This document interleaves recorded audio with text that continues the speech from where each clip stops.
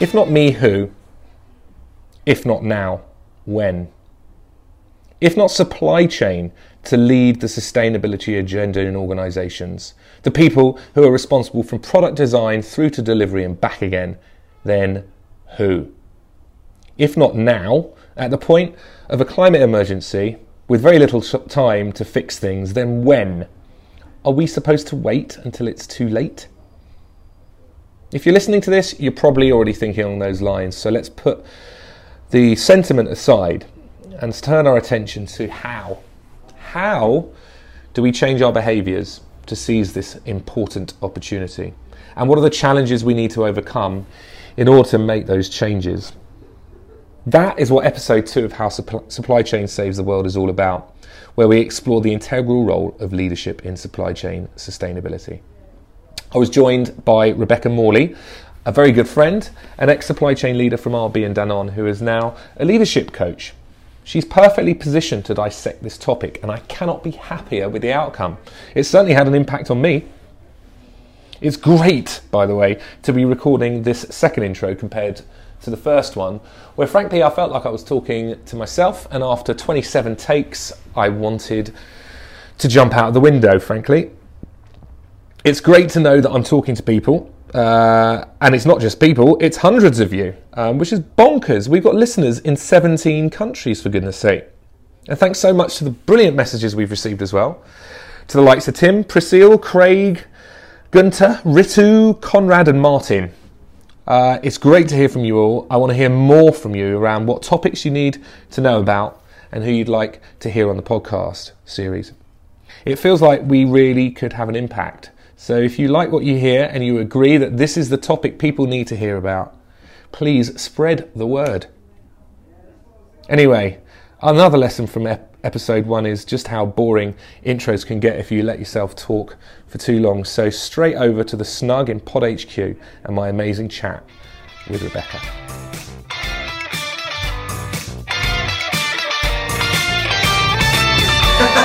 Does that cut through the caffeine? Yeah. Excellent. So, welcome to episode 2 of How Supply Chain Saves the World. I am joined today by Rebecca Morley. Hello, Rebecca. Hi, John. How are you doing? You all right? I'm very excited to be here. So, well, welcome to Pod HQ. It's lovely to see you again. So, look, let's set the scene for our chat. Episode 1 was very much about all of the different topics that we could be exploring when talking about supply chain and sustainability. And we've decided that episode 2 we jumped straight in on the debate around leadership, which I think is probably going to be a bit surprising to certain listeners. Why would that be the first thing when you consider the media is all about plastics, packaging, waste reduction, circular economy, all that sort of stuff? I think probably some of the listeners would have expected us to get stuck into that topic first, but I strongly felt before episode 1 and then after episode 1, having looked at the notes and built the blog that went with it, leadership is categorically the place that we need to go to next. That's my opinion. What about you? Why do you think it's so integral to this debate? I think that essentially for anyone working in this space, it's really important to remember that leadership is absolutely everything you do. And so we can jump into the plastics debate or the emissions debate or reducing waste across the supply chain, but without really strong leadership, none of that's going to change, even with really strong logical arguments for why we need to reduce plastic, why we need to reduce emissions, why we need to reduce waste. Without great leaders in place, then none of those things are actually going to shift as much as they need to. And so leadership has to be the place we start, because the people who are going to be at the forefront of making this change need to win hearts and minds. They need to be able to convince and bring people along on the journey with them. And those are really key leadership skills. Cool. I was a bit nervous about putting leadership in the second episode because I'm just a bit fearful about how an existing leader might feel a bit intimidated isn't the right word, but offended or defensive, and maybe not sort of recognise the need or feel attacked, or preach to, and that's something that's very easy, easy traps to kind of fall into. So I think we should approach today around sort of not sympathetic, but like a pragmatic approach to the way that we see the challenges in leadership. You're perfectly positioned from your experience, which we'll go into in a minute.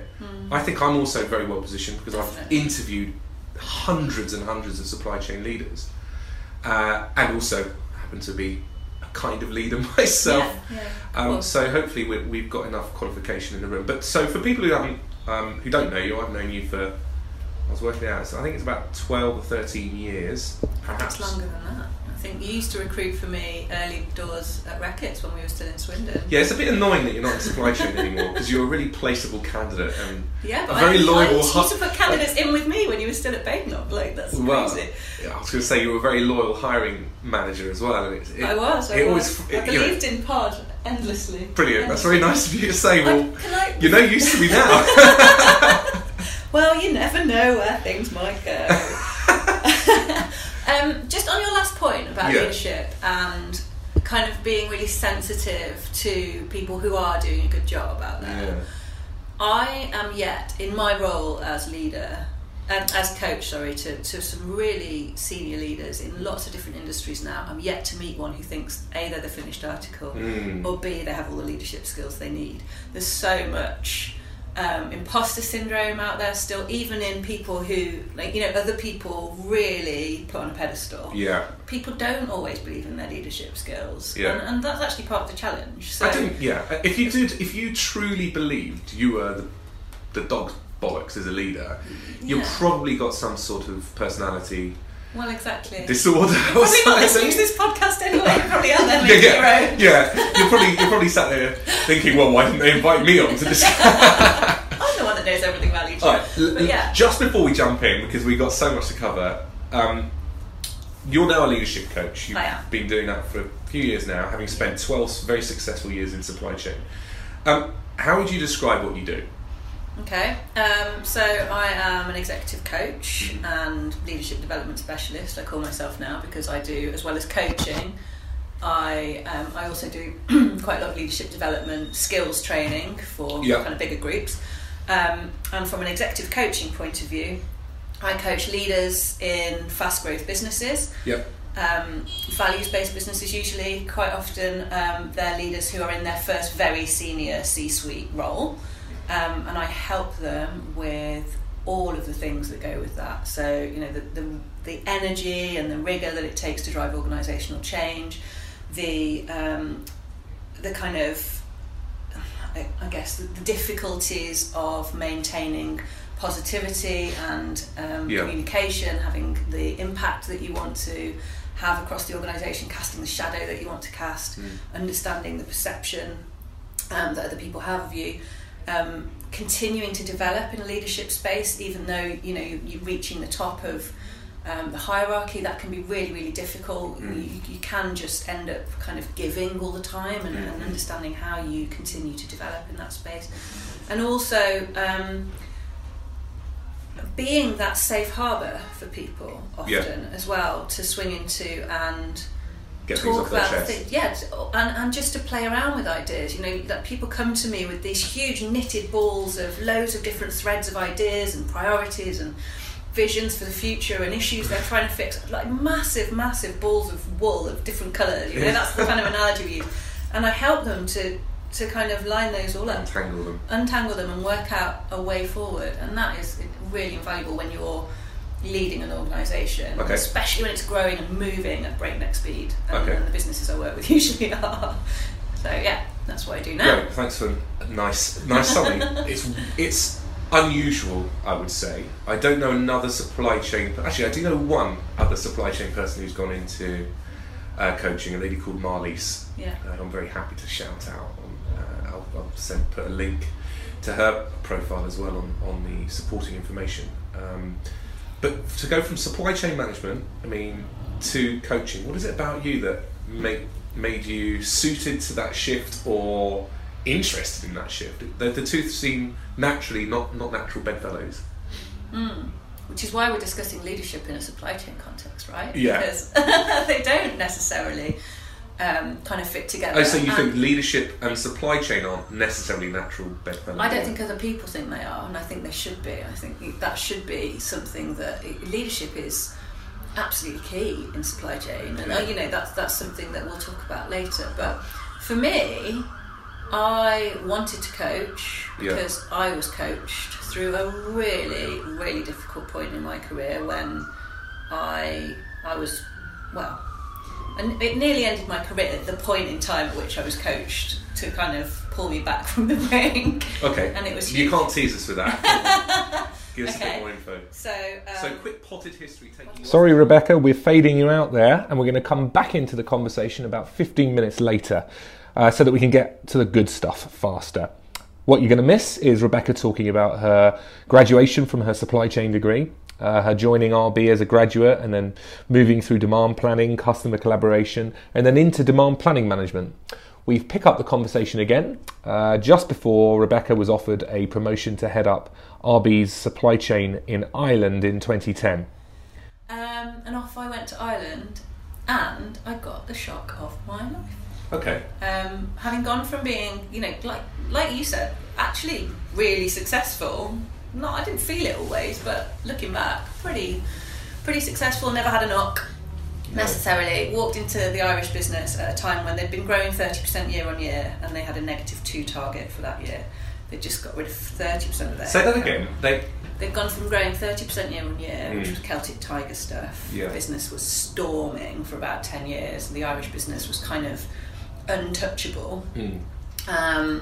And the crash happened, and obviously, you know, every business in Ireland went with it. Yeah. And they had a flat stretch target and a -2 target for the year that I joined. So when you say -2, that's 2%. 2%, like decline on sales. So it was stem the loss was our. Right, so that's a lovely starting point. They got rid of 30% of the headcount, 50% in supply chain, so I had one person instead of two, and the person they'd got rid of was the one with 19 years experience. The other one hadn't a clue. She had like 6 months more experience than me. And I was on an entirely new management team, so every single person was new. The GM, it was his first GM role. Yeah. The only person that was consistent was the sales director, and he'd been there forever. Yeah. So we didn't know what we were scratching doing. Around. Yeah, and I didn't know what I was doing. And because there was no stability around me, I had no support at all. And I'd gone from having another name check mentor, Simon Brown, who put endless amounts of energy into developing me and saw huge potential in me and was amazing. Quite interesting getting Simon onto this podcast, because he's done that very rare feat of moving from being head of supply chain to a CEO.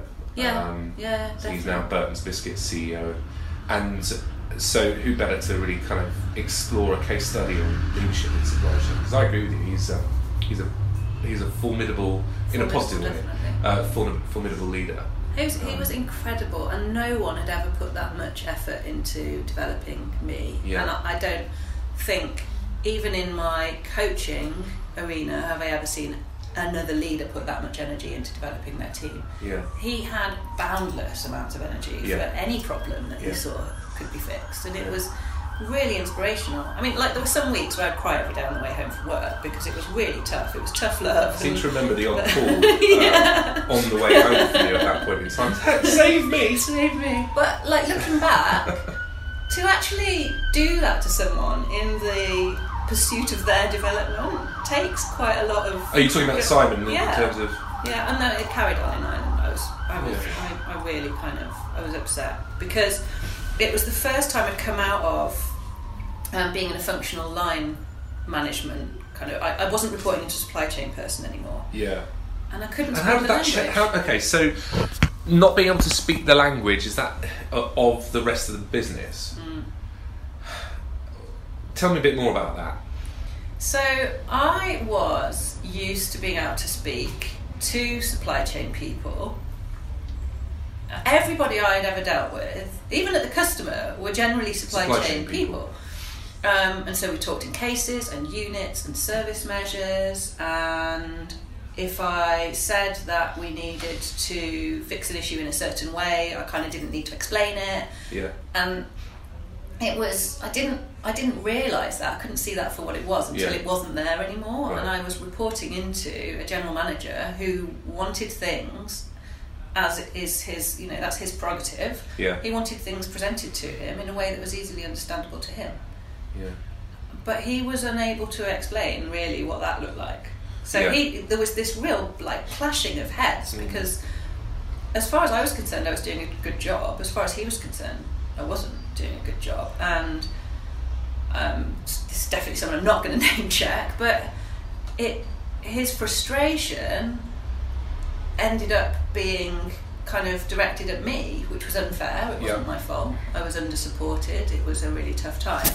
And it just undermined me. He used to go and get what I was saying to him translated by this finance manager, in front of me.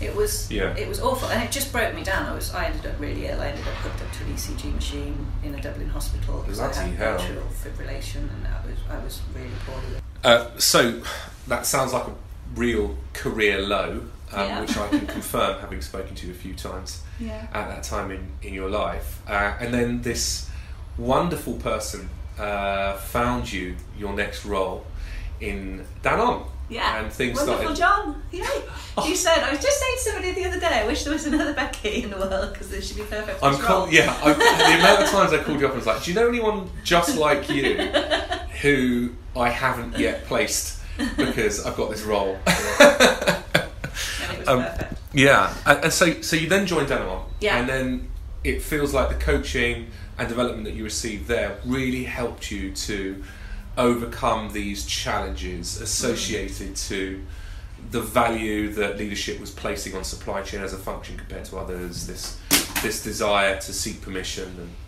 kind of imposter syndrome and all that. So tell us a bit about that.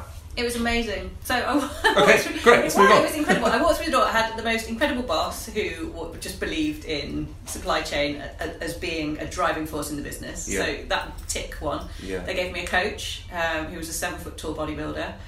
7 foot tall bodybuilder. Incredible guy called Howard Thomas. It just changed my life, and that's why I'm a coach now.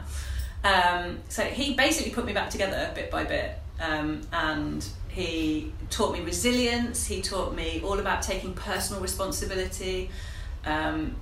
He taught me growth mindset, loads of things that helped me just to see kind of what had been missing. Okay, so imagine. Okay, great. So imagine you're listening to this, and a lot of what we're talking about is resonating. The scent, everything I've just mentioned. Can you talk me through something that he did with you, or something you would do with somebody else that might be helpful to someone listening in? Yeah. So we talked about all of the challenges that I was facing in the moment. Right. So he wouldn't let me talk about all the things that happened necessarily. We only in the context of how is it holding me back now. So if there was something that was very pertinent, he would allow me to talk about it so we could overcome it and move forward. But he changed my mindset so that it was all future focused. Okay. What I was able to do was take this incredible role at Danone that had been open for 18 months. They'd really struggled to recruit for it, as you know. And he helped me really to break down exactly what the challenges were that I was facing and get really clear on what I wanted to do. And it was no longer about, I just want to dig us out of the shit. Yeah. It was actually about having real ownership for what I wanted to do with that role, and that was the first time I'd ever seen it like that. Incredibly, it was always problem solving before. Yeah. And so I was able to set this course, this vision, and then I was given kind of mantras and ways of working that really helped me to deal with mantras. So mantras in my head, very woo woo. Conjure images. It wasn't like that. So the whole team had the same kind of set of, I guess, ways of working that we were signed up to. So number one was no excuses, only choices. So in supply chain, I'd always found that a lot of supply chain was about making excuses to the rest of the business, and that automatically puts you on the back foot. Right. I'm sorry we didn't get 100% supply. These are all the reasons why. Yeah. Instead, it was to start moving forward with that point and saying, We didn't get 100% because we actually made the choice to put the forecast in too late because we didn't chase you hard enough for it. Yeah. Or we made the choice to prioritise Tesco's delivery over Asda's because essentially everything is within your control, and just. So I suppose choices versus excuses also means like you're presenting the options proactively rather than reacting to the outcome. That's the mindset you start to get into when you realise that you're making choices, not excuses. Is you start to get on the front foot. It takes a little while, right? But you're presenting people with choices, and that puts you so much more in control.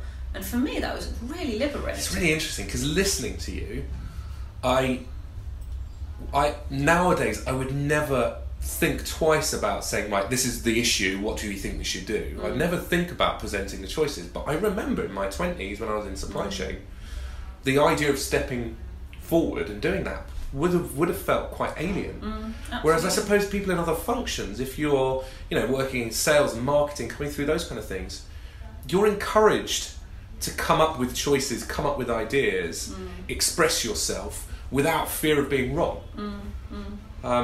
Yeah, and it gives you permission to say no as well. Because we talked about one of the other kind of mantras was ruthless focus on the vital few. We talked about the vital few, so we would choose 5 big ticket things. We get the business to sign up to them. These are the 5 things we're going to focus on for this quarter or this half. Yeah. Anything else, you are agreeing, you're signing up to the fact that we may not be able to do all of the things you throw at us because we're focusing on those 5 things. Yeah. And that again came back to that no excuses, only choices. We've made the choice to focus on these 5 things or these 10 things. And if the business wanted to shift direction on that, there was a sign-off process to switching in something else for one of those 5 things. And it became much more about being in control. Yeah. And I guess on reflection, I can look back and see that all of that angst I'd felt in Ireland was about feeling out of control. It was, and taking back all of that kind of stuff. They called it a winning attitude, and it did feel like that to me. It was brilliant. Okay, so do you think that you maintained those lessons throughout the rest of your supply chain leadership career? Yeah, so What happened? So just in my head, I'm thinking, your next role, you didn't necessarily have somebody leading supply chain who set that path. No. So were you able to step up and then set that kind of agenda yourself the next time around? Yeah, so I went from Danone to Amiga. Yeah. And we had another great job found by Danone. Exactly where I wanted it. It fit with my kind of personal needs for looking after learning and development as well as supply chain. I took so much of it with me, because we'd won awards for our approach at Danone. Yeah. We'd nicked a load of stuff from the factory about visual management and getting up in front of the team and really kind of outing the issues and putting people on the spot, not like negatively, but getting people to step forward and say what they're doing about things. What am I going to do this week about this big issue that we're all facing? And then they'd come back the week after and say, talk about how they'd fixed it, and we'd celebrate that. And there was we created energy that I'd never seen in supply chain. I'd always seen this very heads downness. This is really interesting, right? Because, sorry, let's try and remember where we're going to come back to. Energy, yeah. I was talking to somebody at a conference recently who's a very successful senior supply chain lead, global S&OP leader. And he was talking about how he'd created this global program team. People had made massive sacrifices, left their family behind for 6 months to drive this huge project internationally on a major blue chip business. And when he was celebrating those successes and communicating those successes and building a bit of an internal brand and a story about their achievements, a lot of other people in supply chain started turning their noses up at him and the way he was doing it, as if he was kind of, being self-promoting or something like that. Where do you think that kind of attitude? Where does that come from?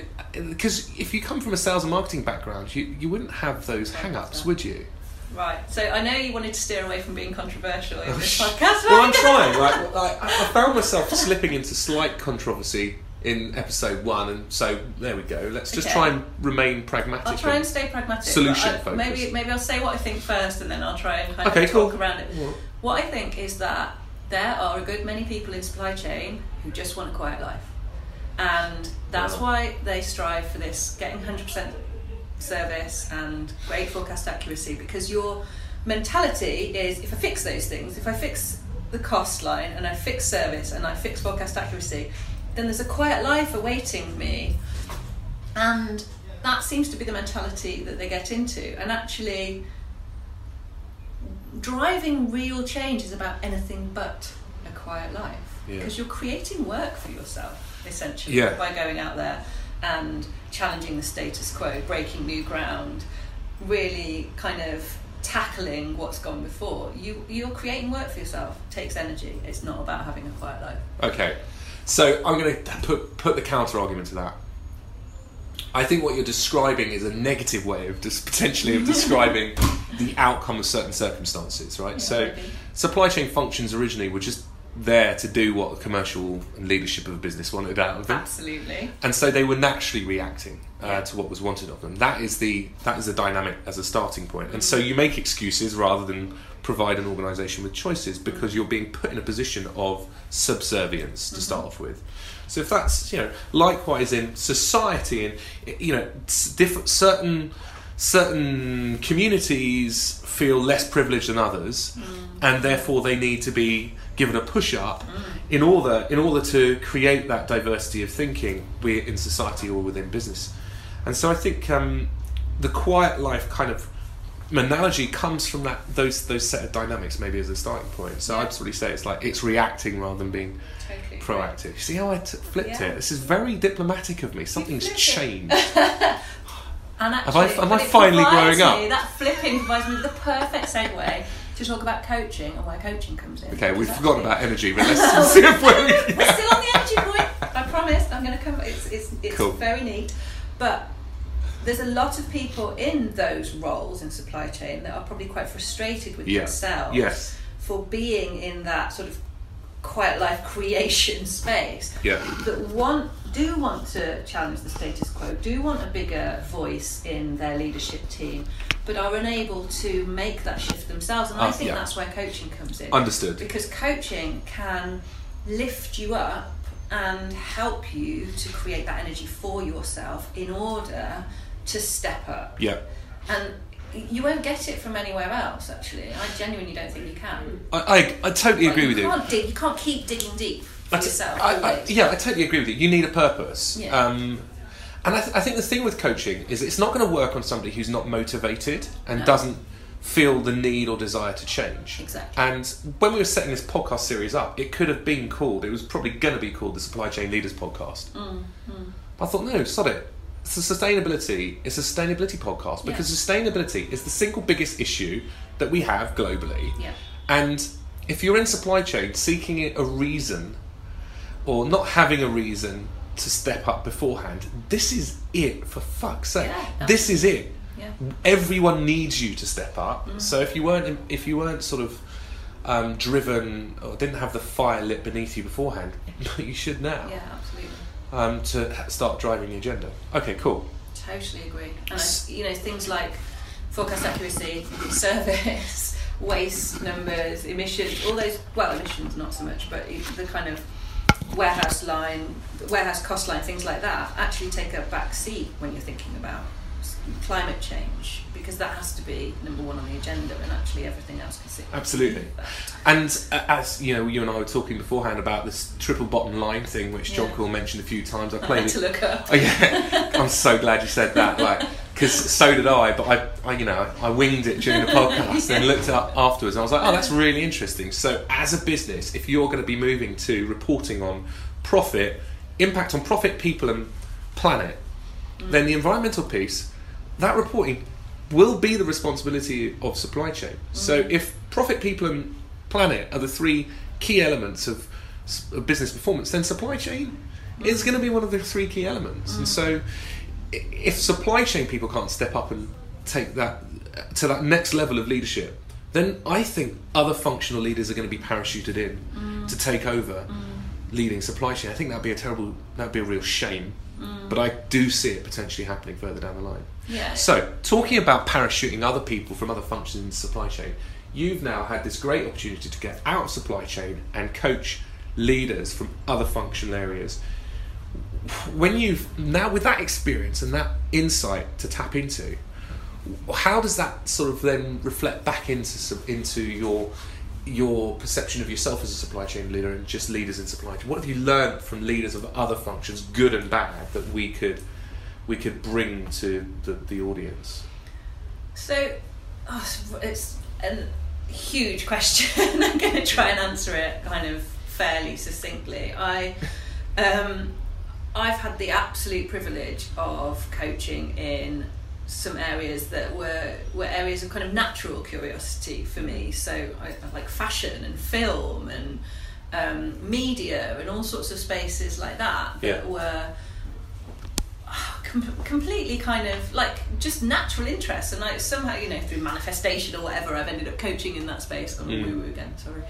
And learned huge things about what it takes to break new ground, because those are all spaces where you have to come up with new ideas. You can't just go follow what's gone before necessarily.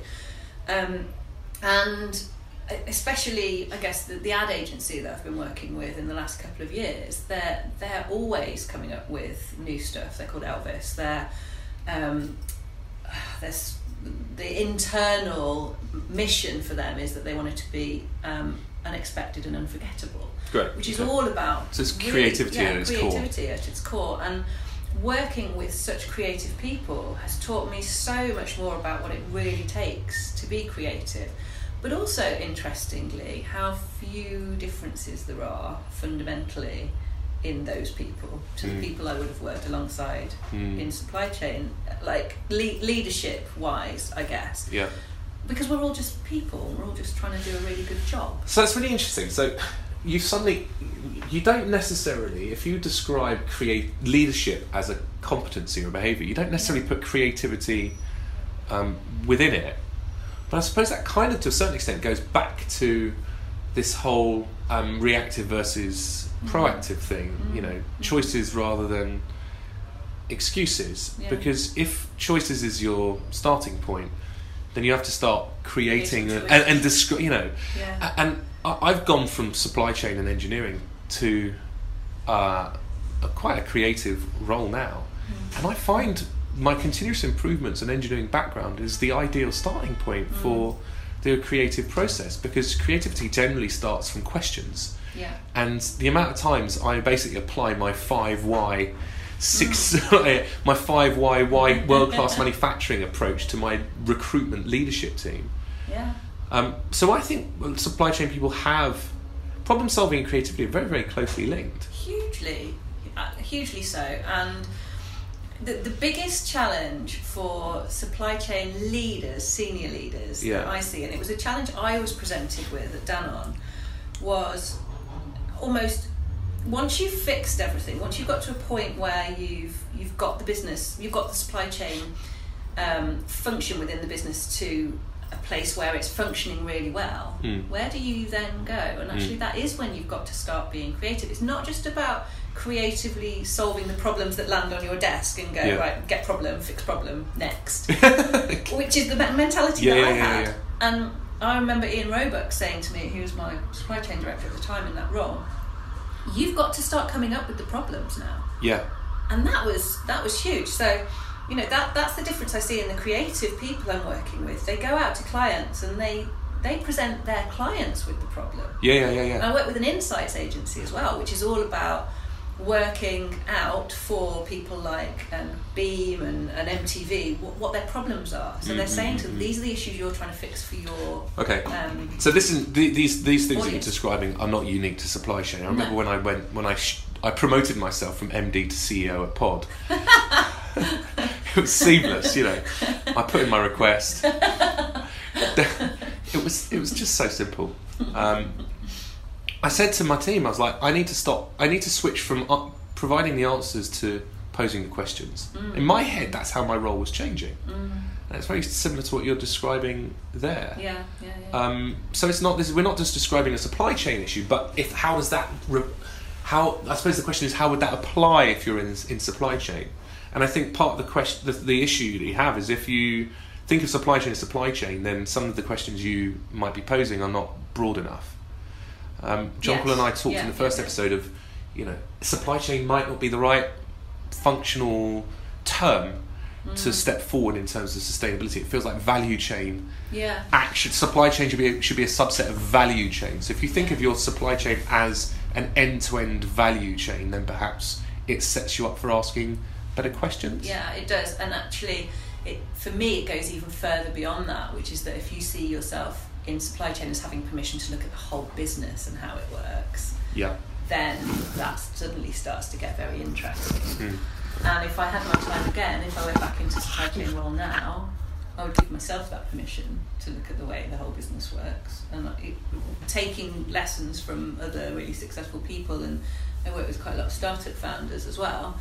They're out there just creating mental problems to be fixed. Yeah. Like that's how it works. That's how you keep your energy up when you're doing a startup. You believe in the problem you just created. Got this amazing guy, Ben King, who's the founder of a startup, who we've already recorded a podcast on disruptive thinking. Basically, that's the whole theme of that podcast. But he's created a supply chain product which was going to change the fishing industry. Absolutely amazing. So interesting. But you're not conditioned at all to be a disruptive thinker in supply chain. No, fair enough. Your job is to nail everything to the floor. Yeah. and that's that's the thing that needs to change. Is you're kind of taught to be conformist. You're taught to be in that sort of. It is that sort of. And so I can imagine if you feel supply chain is quite an internalised function as well, that makes it much harder to see the bigger picture. I'm beginning to feel like the last thing supply chain leaders should be doing is going to supply chain conferences to go and meet and talk to other supply chain leaders, and then be presented to by supply chain consultants and other supply chain leaders. It feels like, sympathy rather than empathy doesn't really lead to change, if you see what I mean. It doesn't. It's just not. If you think about bigger picture where you get your inspiration from, for you it's probably not reading recruitment magazines. No, it's stuff like, fuck it, I'm going to do a podcast series, and not really necessarily knowing where the outcome's coming from. If I go to a networking event with an agenda, I get nothing out of it.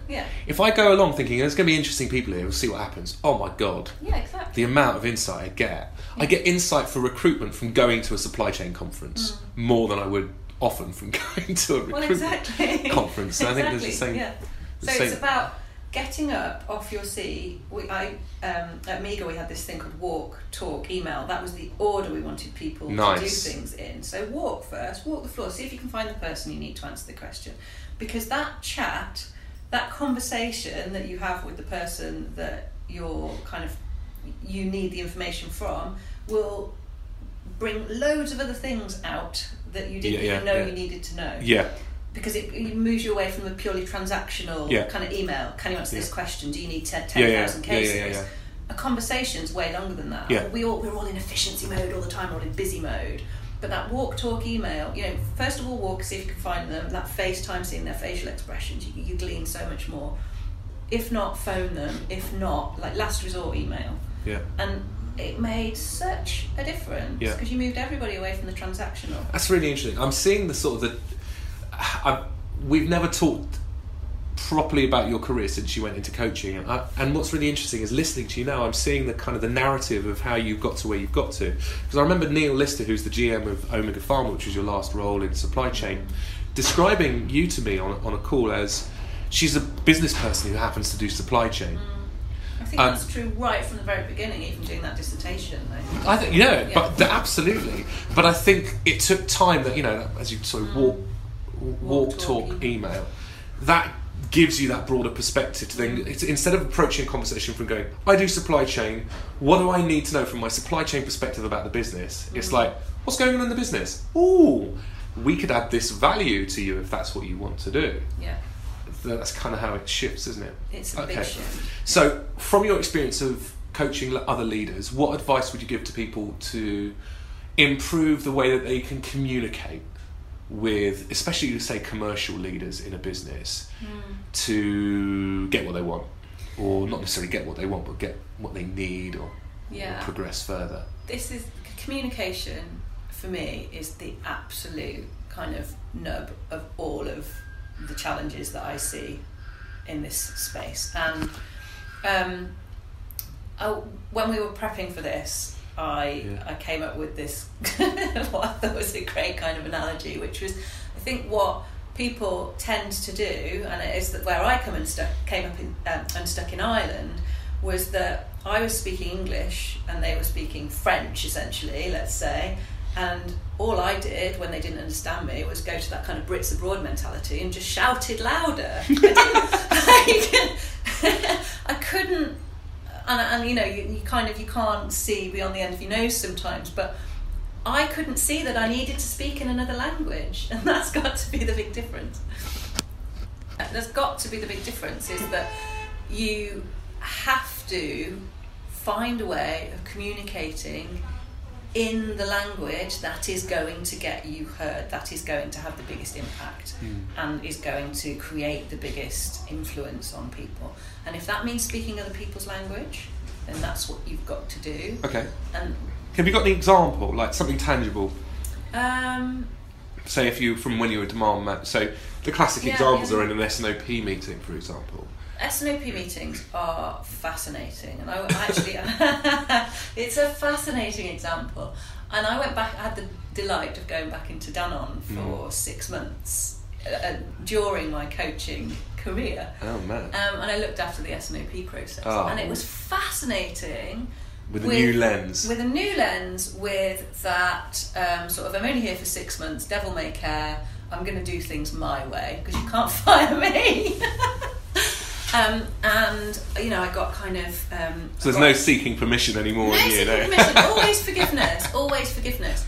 And I took the SNOP meeting down from a 3-hour meeting to a half an hour, 7 slides meeting. Nice. It was the first thing I did, and I got, you know, the person who had it was on this hugely kind of fast-track career trajectory, and once she had her floor with the board, she dragged them all through. I shouldn't say drag them all through, she took them all through a 35-slide 3-hour slot, because she was determined to add as much value as she possibly could. Yeah. That was great, but it wasn't. But the what approach they needed. wasn't. Yeah. And they all, you know, they obviously all appreciated the amount of hard work that had gone in from her, but they really, I'm not saying they appreciated me more, but when I went in with my 7 slides and the here's what you need to know if you want any more detail, come and find me afterwards approach. Yeah.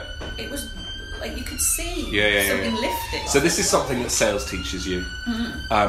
So I've always I've always been told I'm a natural salesman, but actually I got into it at 25, 26, having done engineering and supply chain.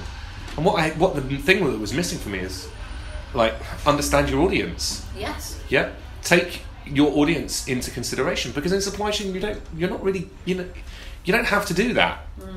And there's a skill in that. So you know, understanding where they're coming from, putting yourself in their shoes, seeking to understand their agenda before driving your own agenda in order to be able to influence them. That's the starting point that I didn't have when I went into sales. And it's something I still have to say I slip into, because I didn't have that foundation in a commercial role, but also probably because I just like to just chat endlessly and not really think about how I'm being perceived. So sales marketing people, they have an advantage in sort of those circumstances, because that's natural to them. That's something they've been taught how to do. How can you go into an SNOP meeting having considered the audience first? There is a really, really easy trick to this, and it's one I learned from a magic bullet. Brilliant marketeer. You think about what you want your audience to think, feel, and do. Think, feel, do. Before you go into any meeting, know what you want to come out with. So what you want them to think. You know, the key messages. Yeah. How you want them to feel. Do you want them to feel positive? Do you want them to feel fired up to action? Do you want them just to feel like they're in safe hands, you've got it? Or do you want them to go off and like feel differently about what they're doing in some way? And what do you want them to do? So you leave other people with a set of actions, or if you want a decision in a meeting, you give them enough information to make that decision in a meeting. Okay, great. So this feels like the stage 2. Stage 1 is, choices, not excuses. Then stage 2 is, right, learn the language of the business. Learn. Okay, this is stage 3. Learn the language of the business. Then stage 3 is go into these forums thinking about what the outcomes are that you want to achieve, and then build your narrative to that end game. Absolutely. Because, by the way, that's exactly what sales is. Yes. And if you're dealing with sales and marketing people and you can't do that, then you're rightly or wrongly going to lose their respect to a certain extent, or a lot of them are not going to be sympathetic. Very interesting. The other thing around sales is around building a story, a narrative. A storyline is something that's come up in the 2 of the 3 other podcasts I've already recorded. Where do you see the need for storytelling in supply chain sustainability? Where does that fit in? There's a massive need for storytelling in this space, and it's not a natural space for supply chain leaders. They're, I think, quite good at probably telling stories about what's happened. And again, it's that excuses. Oh, you'll never believe what happened. High winds on the M2. We used to have a big book of excuses through in alphabetical order. In order to paint a compelling picture of the future that everybody wants to come along with you on, you need to be able to tell the story. And you need to be able to illustrate that story in people's minds. And that is a huge takeout from the people I've been coaching that I would bring into supply chain. Okay, so I'm a cynical person listening to this thinking, bollocks. What's the potential out? What? I am not storytelling at the moment. My supply chain is totally fine. What's the burning platform for me to change my ways? What's going to potentially happen if I don't engage this storytelling thing, which sounds a bit like nonsense?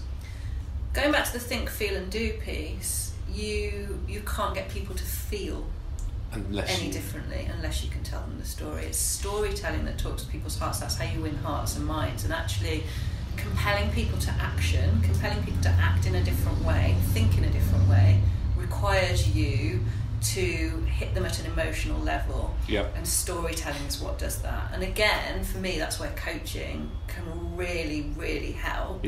Is that you can't do that storytelling piece on your own quite often. It's really tough, especially if you're not used to it.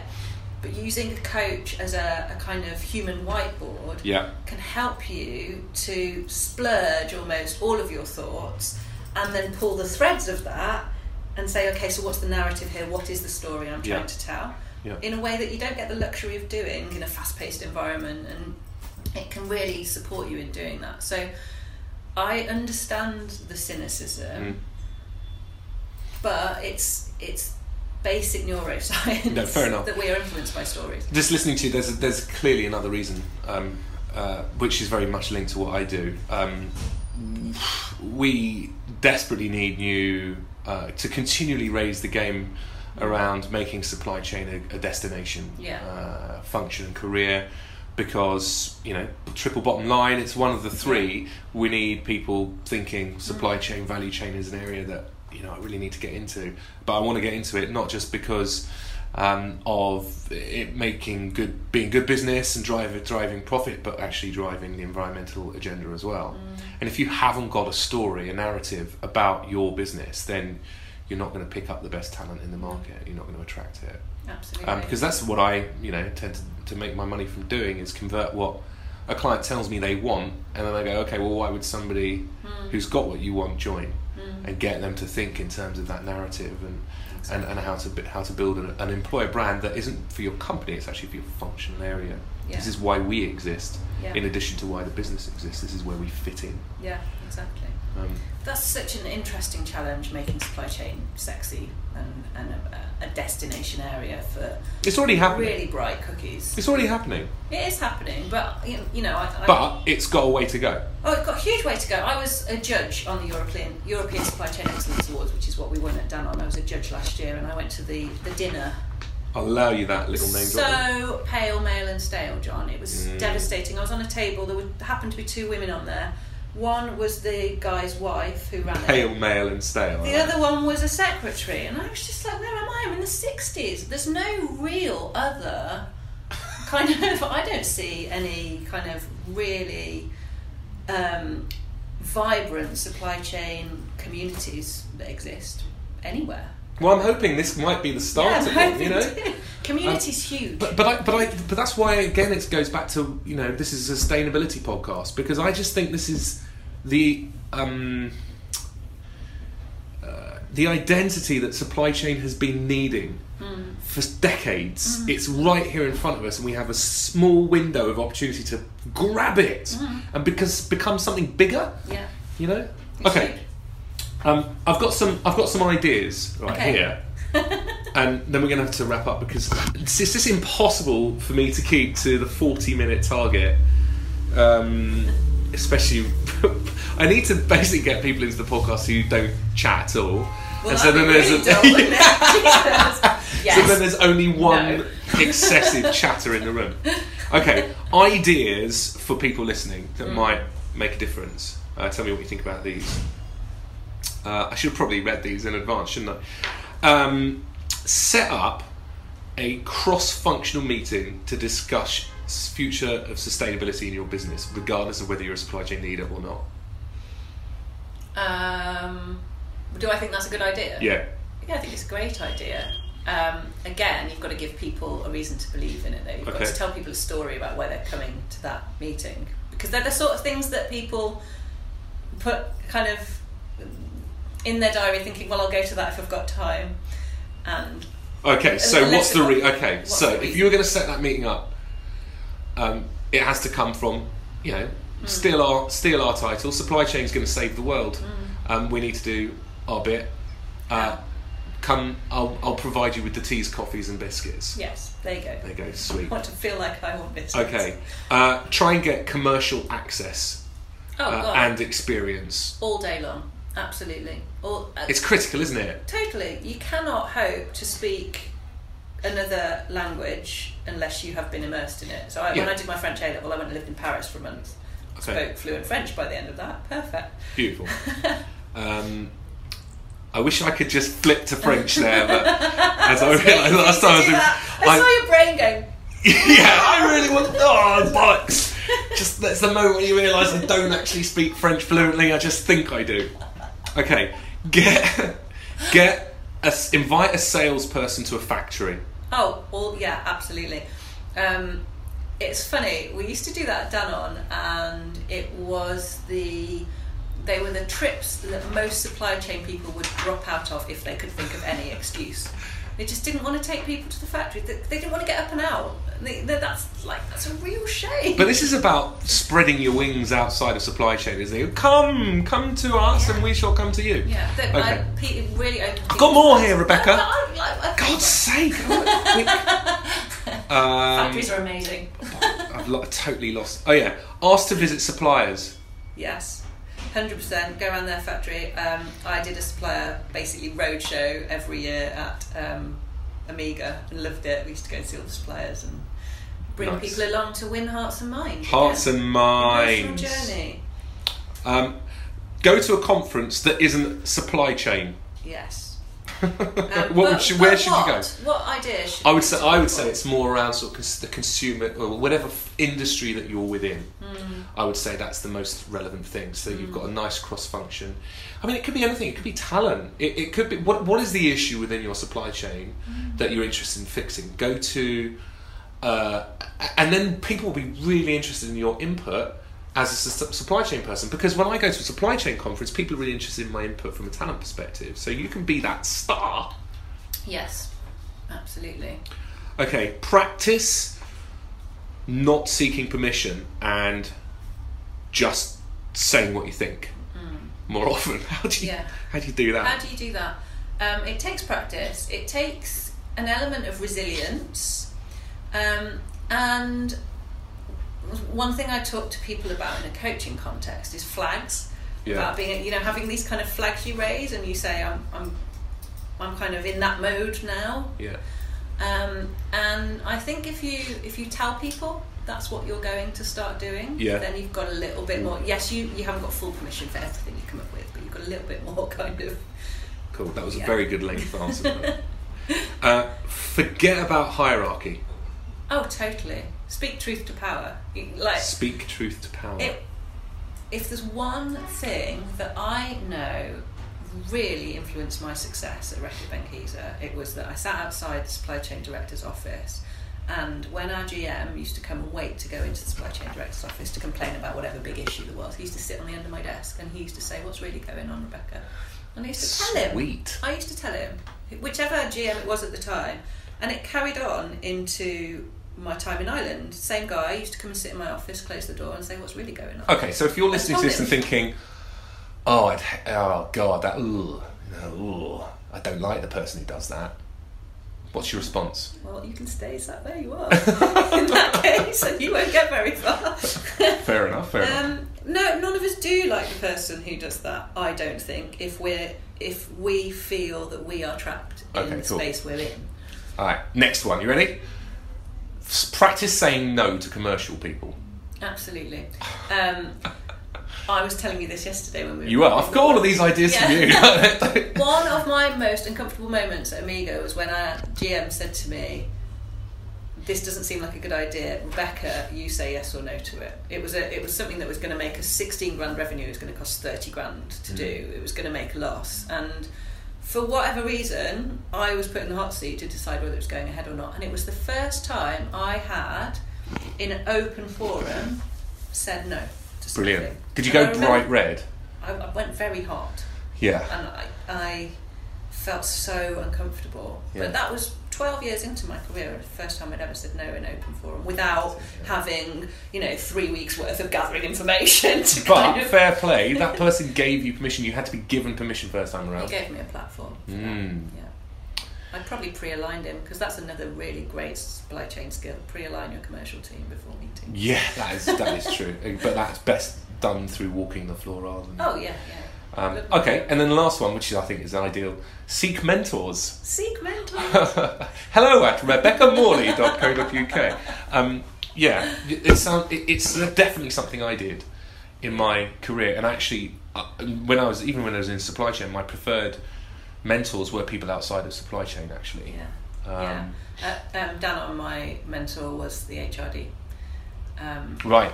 Actually, that's funny enough. My first mentor was the HRD, and he really gave me confidence. He just said bollocks to everybody who didn't like what I was doing. Well, that's what Liz did for me, and she kind of. I mean, I don't think any of the board are still there that were there when I was there, so it's all right to say this, but she helped me navigate that board, and I was going in and doing big S&OP presentations, and when you're in that sort of position I was in, you are still very hierarchical, and though I speak truth to power, if they spoke truth back, I would capitulate, usually.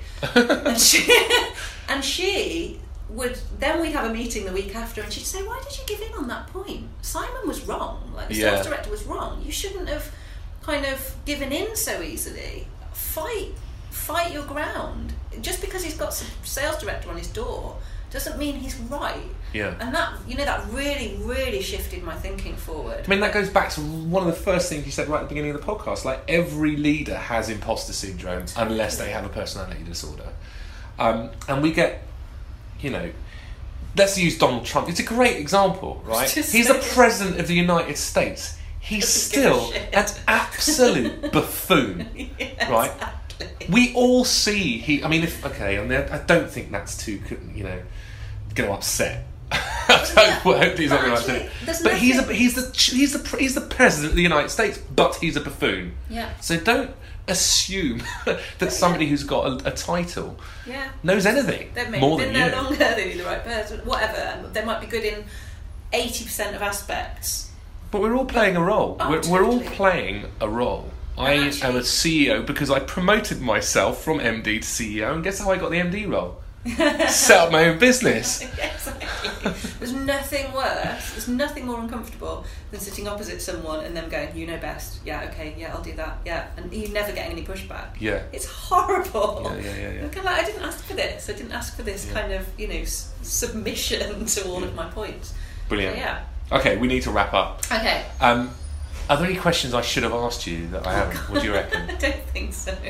I'm sure others will come. Well, everyone will be able to get in touch with you and ask their own questions, and and I have to say that I said I wouldn't plug anything or anyone, but you've done phenomenal work with some of my team here, and so I would highly recommend you as a coach to anybody out there who is thinking of getting some one-to-one mentoring, coaching. Sorry, what's the difference? Mentors have answers for your questions. Coaches have questions for your answers. So I would never profess to be able to answer all of someone's questions. I mean, sometimes I bring my experience to bear. I do. I say, can I offer a point of view? But usually, in a coaching context, I would be asking the next question to help that person work through their own thinking about something. Much removed. I'm going to cross coaching off of my potential future career options. Yeah, because you're listening. Don't think I'm going to be. Oh, that's very nice of you to say. See, I just said that because just to show I was listening to the previous conversation. Okay. Final question. Where do you see the future of consumer behaviour and supply chain going in the next 20 years? I think consumers are going to be far more demanding of business to have a very clear sustainability agenda that sits squarely alongside any profit agenda. And actually, it's really difficult to change existing behaviours. And so if you've been in a commercial space, especially if you're in a senior role, you've been in that commercial space for a long, long time, it's going to be quite difficult to change that mentality away from revenue, profit. And therefore, you need an external force to be coming in and challenging you on those points. And I think that's where supply chain are perfectly placed to challenge the commercial agenda and the purely commercial agenda. Well, I think they bring the data, the insights, the knowledge, the specialism, the integrity of information. You know, and holding the mirror up. You know, it's almost a coaching kind of relationship in that supply chain need to be kind of coaching their commercial colleagues to say, are you sure you want to produce 10,000 cases more of that product just in case? Yeah. Because that could end up in landfill unnecessarily. You know, why don't we produce something that we think is as likely to undersell as oversell?